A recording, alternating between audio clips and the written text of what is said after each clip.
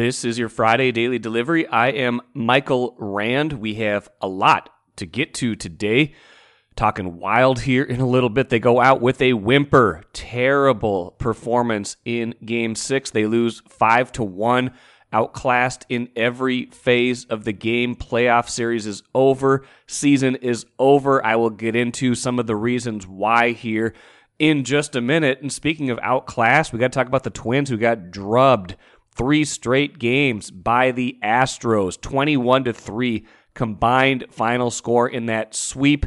Maybe learned more about the Twins than we wanted to in that series, even though they are still in good shape in the standings. 18-14, still looking okay in the overall division picture.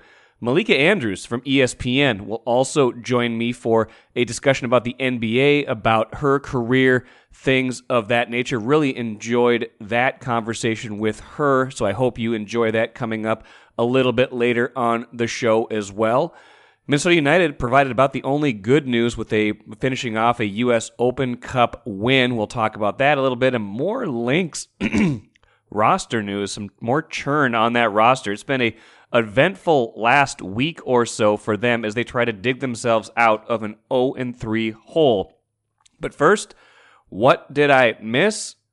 I'm not going to spend an exorbitant amount of time talking about the Wild or the game from Thursday night, just because I feel like we've talked so much about their issues already. It was the same stuff. It was the same thing over and over again. And, you know, that first goal of the game was kind of a microcosm of what has gone wrong in 5-on-5 play, right? They got lazy in the defensive zone, let Nick Leddy, former Wild draft pick from forever ago, skate into the zone. 5 Wild players watching him. There's 5 Wild players surrounding him. It's 1-on-5, essentially. He throws a puck on net, uses a defenseman as a screen, and it just kind of beats Cam Talbot lazily on the short side. Just looked like a harmless shot to the blocker side, gets in, and that kind of opens up the floodgates from there. And then St. Louis went to work on the power play. That was the story of the series by and large, right? I mean, we talked about goaltending this, goaltending that. Are they going to play Marc-Andre Fleury? Are they going to play Cam Talbot? They went with Fleury for the first 5 games, switched to Talbot in Game 6. You know what? Maybe a better performance by a goalie here or there might have impacted the series, but by and large, this wasn't about the goaltending. This was about they just did not have an answer for St. Louis, and they certainly did not have an answer for St. Louis on special teams. St. Louis had 2 power play goals on 6 chances on Thursday night. Wild was 0 for 5. For the series, St. Louis had 8 power play goals. The Wild had 4. And I think the chances were pretty similar, like 26 power plays for St. Louis, 24 for the Wild. So you can't say, well, St. Louis got way more chances. The chances were pretty even. It's just that St. Louis came in with a top 5 power play and a top 5 penalty kill. The Wild came in with bottom half of the league averages in both those categories, and it showed in this series. You've got to be better on special teams in the playoffs, and the Wild just weren't. That was probably the biggest deficiency in the way they were constructed this season, is they never were able to figure that out, and they weren't able to address that really at the trade deadline. But, you would think that they would improve internally, right? And that's maybe a little bit of coaching, because, they would have some fits and starts. They would get better on the power play, get better on the penalty kill. But a team that was so good 5-on-5, that had so much skill, in 5-on-5 play, that dominated 6-on-5 play in those desperation settings, could not find a consistent power play this season, and certainly could not find a consistent penalty kill either. That was frustrating, that they never got better at that as the year went on, and that it just became this thing where they, where they weren't able to make that a strength of this team, and that bit them in the playoffs. 8-4 in special teams goals. That told a lot of the story. Frustrating that Jordan Binnington, who had lost 9 straight playoff games, came in Game 4 and won 3 games in a row against them. Totally turned that series around. You can say better team won. You can say, still a great season. I think all of those things maybe can be true. I think St. Louis and the Wild were very evenly matched. A tough matchup for the Wild. We knew that coming in. St. Louis has had their number for a variety of different reasons, but that doesn't change the fact that this is a frustrating outcome. I'd say this is a more frustrating outcome than the Wolves losing in 6 to Memphis. The Wolves, for all of those blown leads, I think the Wolves showed up in the playoffs to a larger degree than the Wild did. I know they both lost in 6, but the Wolves had much lower expectations than the Wild did. I think the Wolves going into the season, getting to the playoffs was a pretty significant goal, and for them to be competitive in that series was a step forward. For the Wild, this was not a step forward. They actually made it one game less than they did last year when they went 7 games. This team was absolutely built for a playoff run, and they came up very, very short. So where do they go from here? A lot of off-season questions. Kevin Fiala is going to be the big one. He was a complete no-show in this series. No goals, tons of penalties, just an embodiment of what was going wrong for this team. Just no secondary scoring. Kirill Kaprizov, 7 of their 16 goals in this series. That just cannot happen. They can't have that going forward. So what do? The cap's going to hit them hard in future years. We've talked about that. Ryan Suter, Zach Parise buyouts hitting the books hard. That makes you wonder, how far can this team go going forward? They're going to have to rely on a lot of their young players, and there is a pipeline coming up, but how good can they be? Who are they going to keep? Who are they going to, get rid of when essentially $12 to $13 million of their cap is tied up in dead money? So that's part of what makes this so disappointing, is you could see how good this team looked like it was on paper, and you could see the trouble that was coming down the road. And in both cases, now that the season's over, there is a reckoning that is going to happen. Take a playcation to Mystic Lake for 24/7 gaming, fun restaurants and bars, and luxurious hotel rooms. And join Club M to bask in the rewards. Follow the lights to Mystic Lake, where every day is playday. Not to hammer on the negative, but before we get to Malika Andrews, Twins 21-3 outscored by the Astros in that 3-game series. That's, Patrick Royce was on Monday's show, and I believe he wrote a column for Friday's paper. It's online, StarTribune.com, just basically saying we are going to learn a lot about the Twins. Before you get too excited about this 18-11 start, look at who they've been playing, look at some of the margins and stuff like that. This is not a team that's going to be able to compete with the Houston Astros, even though they came in with the same record, and he was absolutely correct. When you get outscored 21-3, it tells you a lot, and I know they're missing some regulars. I know they've got some injuries right now, but that is a concern. If they're not able to even compete on the same field with a team like Houston, I think they can still be competitive in the AL Central, but what is that ultimately going to mean for any of their playoff prospects or deeper aspirations? I don't know.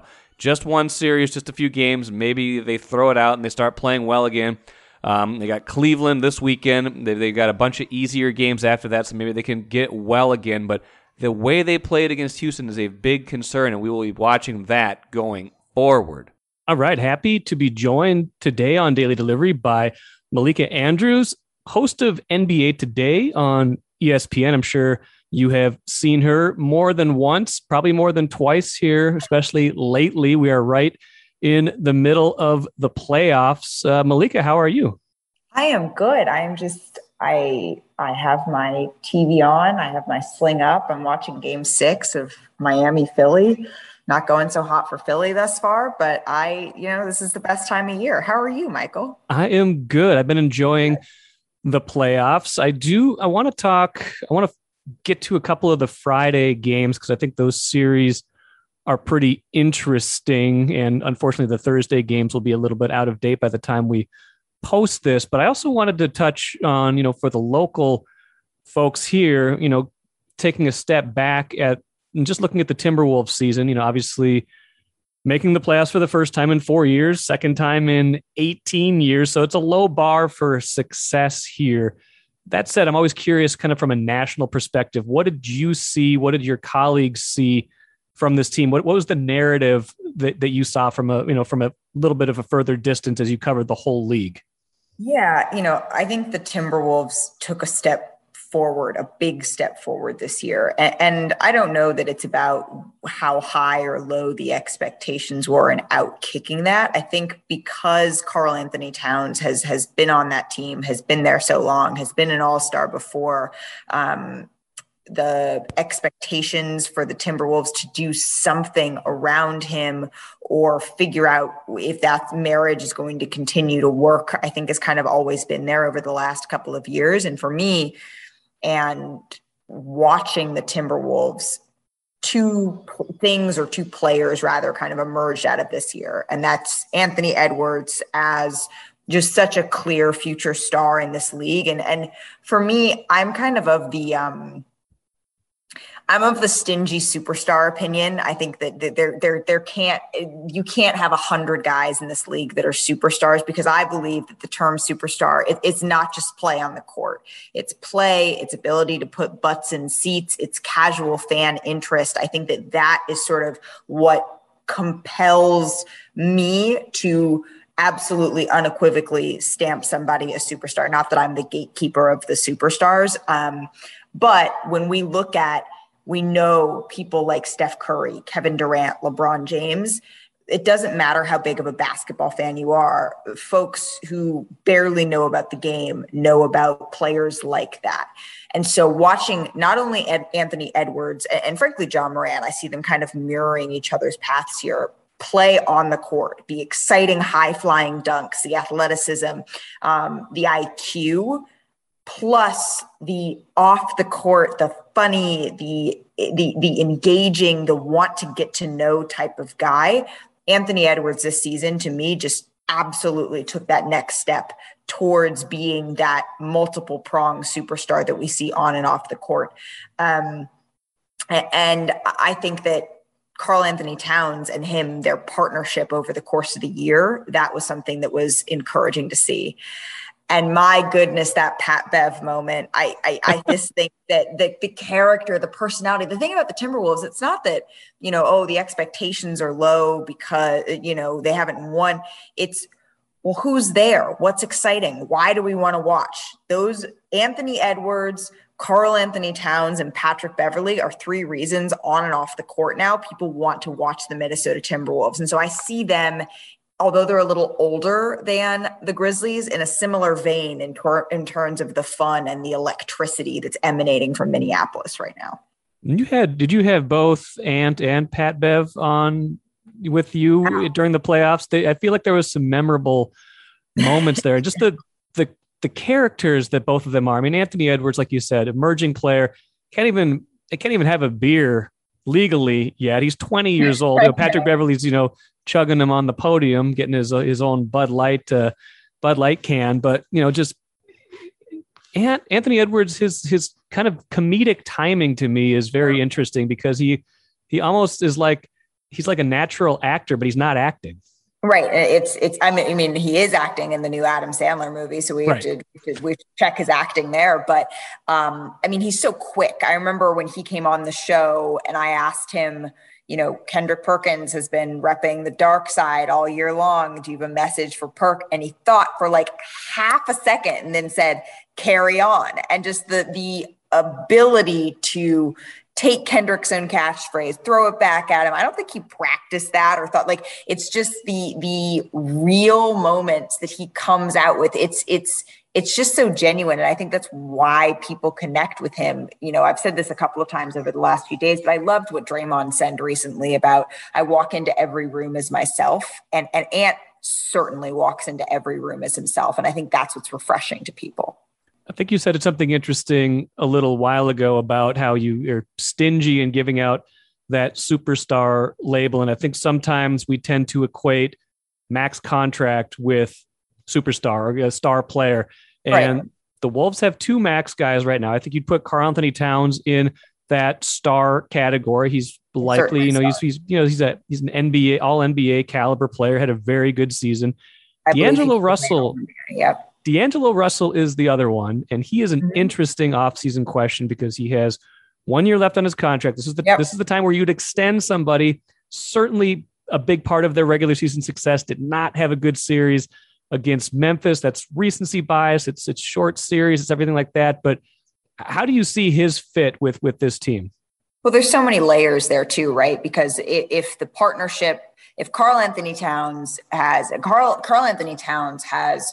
repped Minneapolis when no one else was. And so there needs to be an understanding from ownership that Karl-Anthony Towns does that and did that for this franchise. And still, even in games where, maybe he wasn't, his closing was an issue over he's still such a unique big man in this game that he can reliably shoot the 3 ball. Him and D'Angelo Russell are incredibly close, right? So that's not number one thing on the list, but it's certainly something. This is not a decision that can be made in a vacuum. It's a decision that you need to consult your star player and have some sort of understanding, however it is you choose to move forward. I kind of see, obviously, Andrew Wiggins was there. We've seen a completely different Andrew Wiggins in Golden State.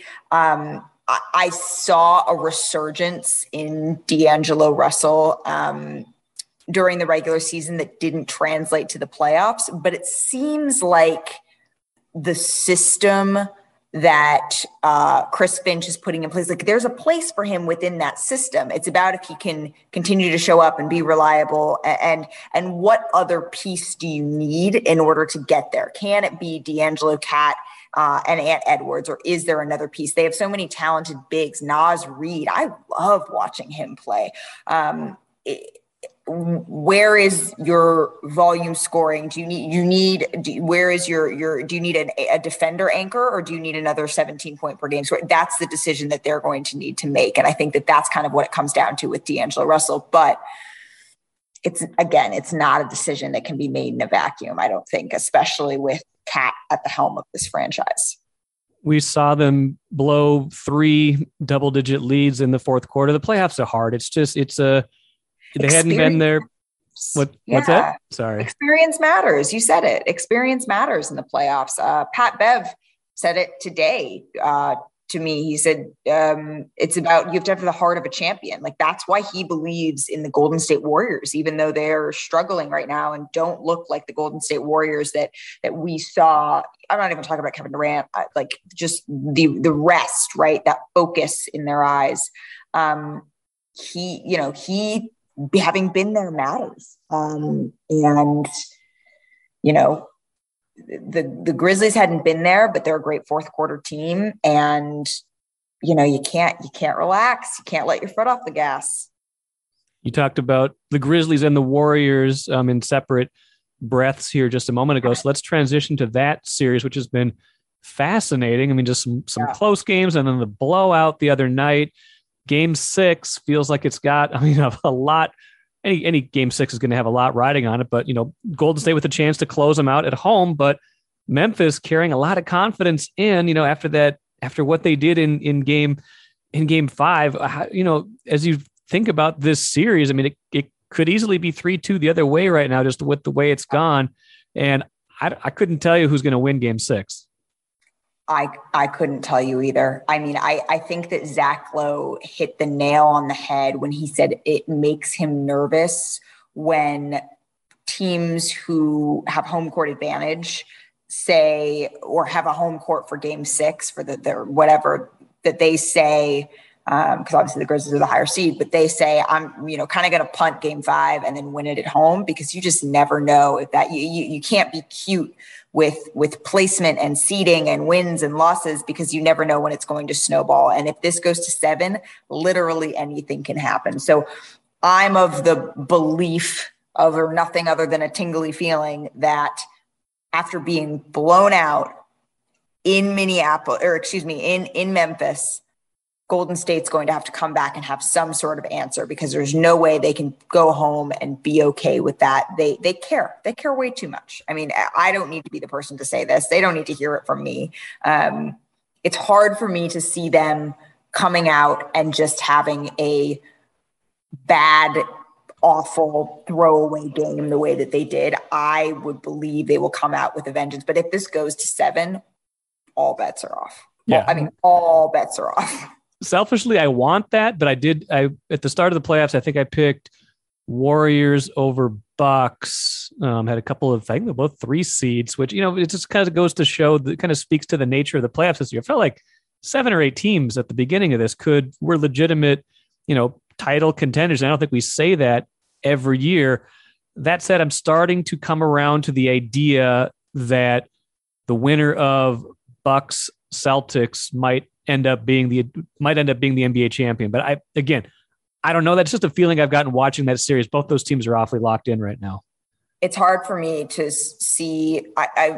It's hard for me to see the winner of that Bucks Celtics series not be the team that represents the East. And the Heat, I mean, the Heat are so tough and they are so talented. And I know Jimmy, has that flavor from the bubble still of getting there and not having quite enough, frankly. The Milwaukee Bucks, I think a lot of it, when can Chris Middleton come back and be available? Because so many of those games, I mean, that's another series that could easily be 3-2 the other way. If a tip-in didn't go in just a smidge late, we had a huge Celtics win, a huge Bucks win, and then games 3 and 4 and 5 here have been incredibly close. And so it's sort of like it could go up either way. I do think the Bucks, Giannis is not to be questioned. He's a 2-time MVP. He's a finals MVP. But having Chris Middleton out there makes it so much easier for Giannis to Giannis. So when and what percentage of Chris Middleton can they get back is going to be huge for them. Not that they can't do it without Chris, but that requires more offensive production from Drew Holiday, reliably being able to count on Bobby Portis and Grayson Allen to chip in a sizable portion, 12, 15 points a game, Pat Connaughton, that type of person. You're missing a 20-point per game scorer. So where's that going to come from, particularly in the non-Giannis minutes, so that he isn't quite so tired to close games? He played for over 42 minutes in game 6 of the finals. The man can do anything. He's called the Freak for a reason. I'm going to be watching that game on my Sling app because I'm on the sidelines for Golden State, the game 6. So I'll be in San Francisco for that one. But man, like that game deserves the big screen. It deserves the big screen. It's going to be great. And I know you have the partnership with Sling. Are you ever, there's so many different ways people can consume your content. You can consume other people's content. Is it, I mean, we're kind of living in the golden age of sports. It's a little fragmented, but it is kind of like, I don't feel like I can never watch a game anymore, whatever platform I'm using. It's kind of beautifully fragmented in a way. And I think that, yes, of course, some of that is out of necessity. But what I find, especially in the regular season, there's just so many games per night. Now, sort of, there's 2 a night, 1 a night, where you're going, what you need to watch. But I find now the feedback channel between, like, Twitter is so big in the NBA, right? And the feedback channel between you see something on Twitter and maybe you want to turn on a game, or you are watching a game and you want to join the conversation. For me, I think that having that sort of feedback and back and forth, that's been largely good, I think, for the game. And it's just with my travel schedule. I mean, it's like, sometimes I don't know which way is up and which way is down. And so having somewhere that I can easily, when I see that tweet, because how much does it suck when you see, like, oh my God, did everyone see that Ja Morant dunk? Right. Did you see what Anthony Edwards just did? And you're like, no, because I'm sitting in the airport and these folks in the lounge have this random cricket game on. Now, pull out my app, Sling, boom, game, boom, done. Yeah, I saw the replay, I got it. And then I joined the conversation. So like that for me is, I watch entirely too many games on my phone. It's not, but I think that's, I'm 27. I think that a lot of people of my age demographic, they do too. They are consuming more and more in non-linear ways. And that's sort of why I need a non-linear partner like Sling. It's like, okay, how can I go back and rewind and miss and because we live in the age of replays. Like that's what we do. We sit and we watch all the replays all day and then go on NBA Today and react to it. So, I mean, man, there's just so many ways to get games now.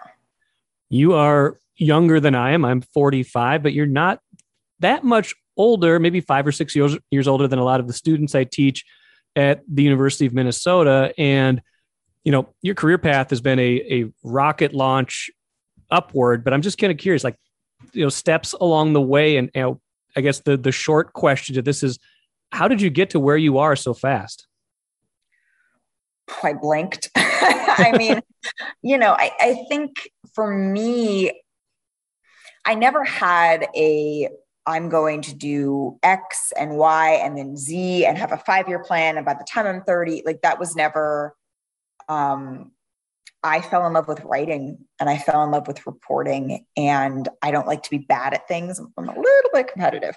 And so I sort of joined my school newspaper. The opening that they had was in sports, and subsequently I wanted to get better at it. I wanted to write more and do more and write harder stories. And, doors kind of kept opening within sports because that's where my clips were. And I really enjoyed that. I came to ESPN from newspapers. I worked at the New York Times. I worked at the Chicago Tribune, and I didn't come to ESPN under some sort of the ultimate goal is television type of mentality. I just wanted to frankly go somewhere a little bit. Newspapers, they're hard, especially at the time. The ownership turnover at the Chicago Tribune was a lot to process, and that's one of the great things about the Star is, like, I remember us watching what was happening back in 2017, 2016, and the resources that some local papers were getting and then others weren't. And so that volatility was a lot. Sure. So when ESPN reached out, it felt like a good conversation to have, but I came over fully as a writer. Like that was even in my thing now, if you go to email me, it says writer for ESPN. It hasn't changed television host or anything like that. Is that still how you see yourself, even though you're a host now? Yeah, for sure. Okay. I was actually having a conversation with a student earlier today. I try very hard to answer all the emails. I'm not perfect, but they said, how did you go from being a reporter to a host? And I was like, I still think of myself as a reporter, I guess, because I still get to do interviews, and I get to be a sideline reporter, and it's literally in the title. But also my job is to ask questions to people who've played the game, to people who are currently playing the game, to people who are experts on the game, to doctors, to physicians, to commissioners. That's my job. My job is the questions.